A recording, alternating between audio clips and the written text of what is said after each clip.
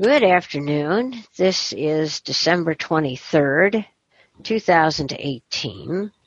This is the Mystery Group discussion. My name is Ann Parsons. I am your facilitator. And we are discussing I've Got My Eyes on You by Mary Higgins Clark. A nice little short book. And as I do every session, I want to know, did you like the book? Why or why not?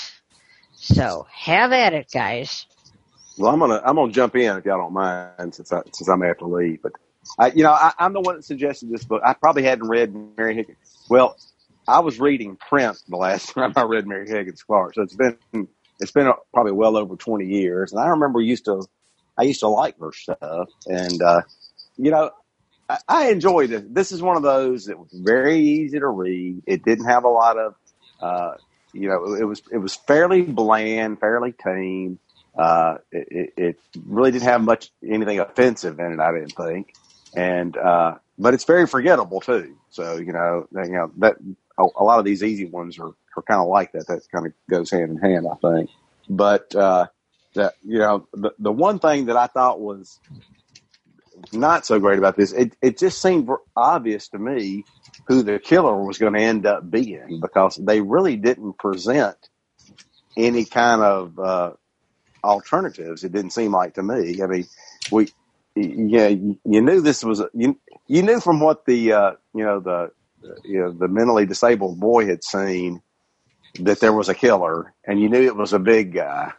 And so, I mean, going from that, and then you have this one coach that gets introduced, doesn't say anything about his size, doesn't really say anything else about why he's there, other than he's hitting on the sister.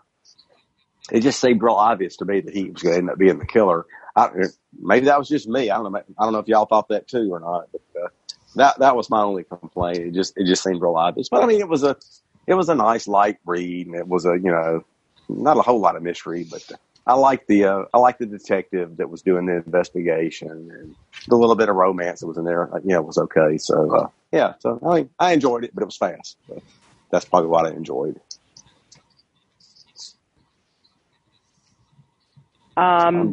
This is Shirley. I'm not ordinarily a mystery reader, and I've never read anything by her. I had one friend that told me she doesn't like stuff by her at all, and I had another friend that seems to kind of enjoy her, so I kind of went in not knowing exactly what to think. I didn't have any idea who the killer was. I was surprised by it, so maybe Alan's smarter than I am, or something of that nature, because, boy, I was, I didn't expect it to be either of the guys, that were initially, they were initially looking at, but I really didn't have any idea who it was. So maybe it's because I don't usually do mysteries, so I didn't know what to look for. But I did think it was a good book. I enjoyed it, and like I said, it's out of the realm for the kinds of stuff, that I usually read.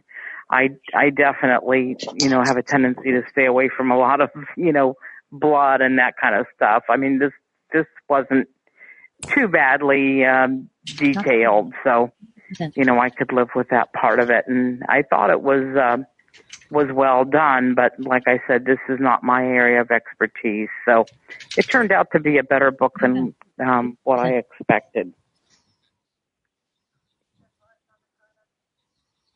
Zoom meeting ID 710-434-624. Well, that was interesting, although I don't think screen readers have a license to speak here. Who's next? I guess I can go. This is Danielle. I enjoyed the book. I usually like her stuff, so it was good that it was nice and short, and yeah, I enjoyed it. I'm never good at figuring out these mysteries anyway, though.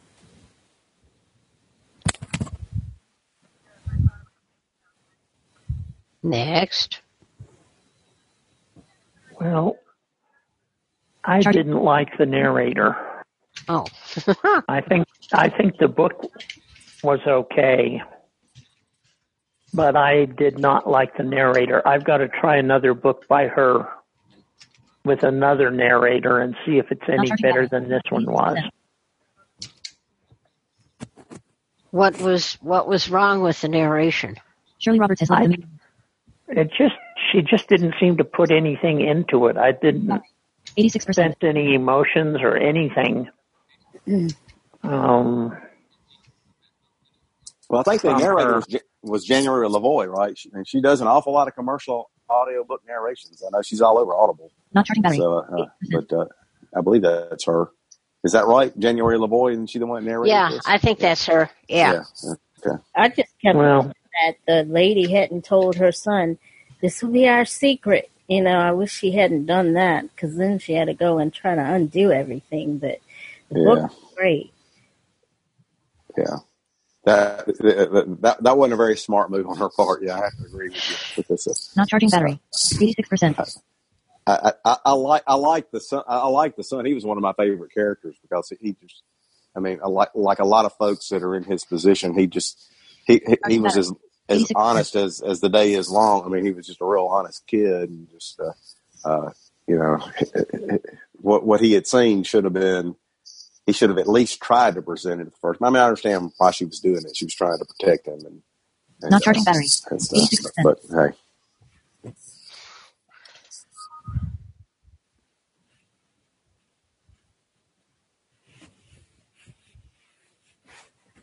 Charging battery. 86%. 1,407 4-star 768 has joined the I think you probably want to mute yourself, because we're getting your computer and not you. As I say, screen readers don't have a license to speak here. 86%. So I believe you want Alt-A, which is mute, to mute yourself. Or is it Alt-M, Alan? Which one is it?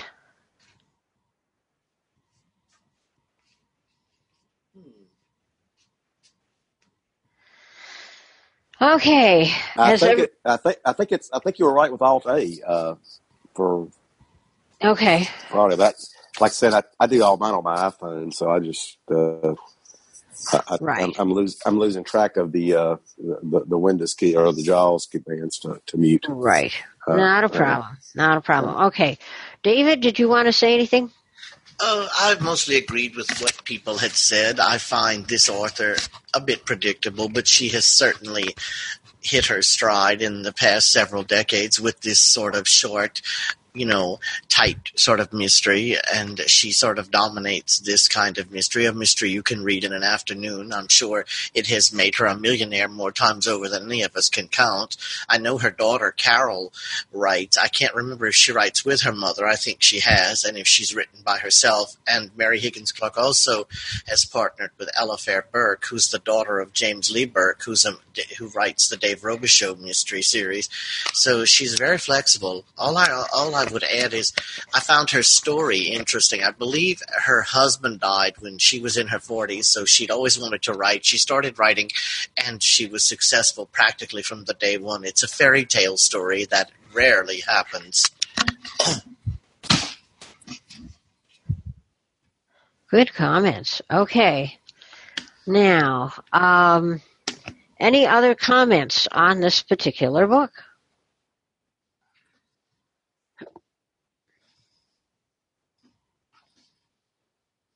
Okay, hearing nothing. I believe that in November we had decided that we were going to read the first book in the Cat in the Stacks series by Miranda James, and you could find it on Bard as an omnibus. The first 3 books are all together.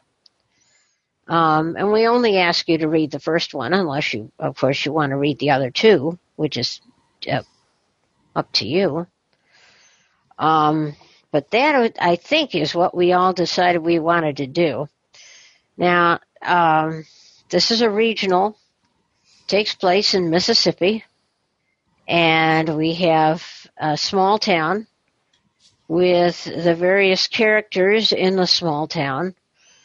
And they're sort of predictable. You've got the old curmudgeon, you've got the person who thinks they have power over everybody, and you've got the nice, sweet old ladies and stuff like that. So it's, but the thing that I like about this particular series is the main character.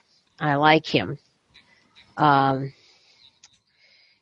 he is a librarian. So, of course, you get the cat in the stacks. And he has a Maine Coon cat, which is one of the main characters in this series. And he is just the most charming cat. He doesn't talk. He doesn't solve mysteries in that sense.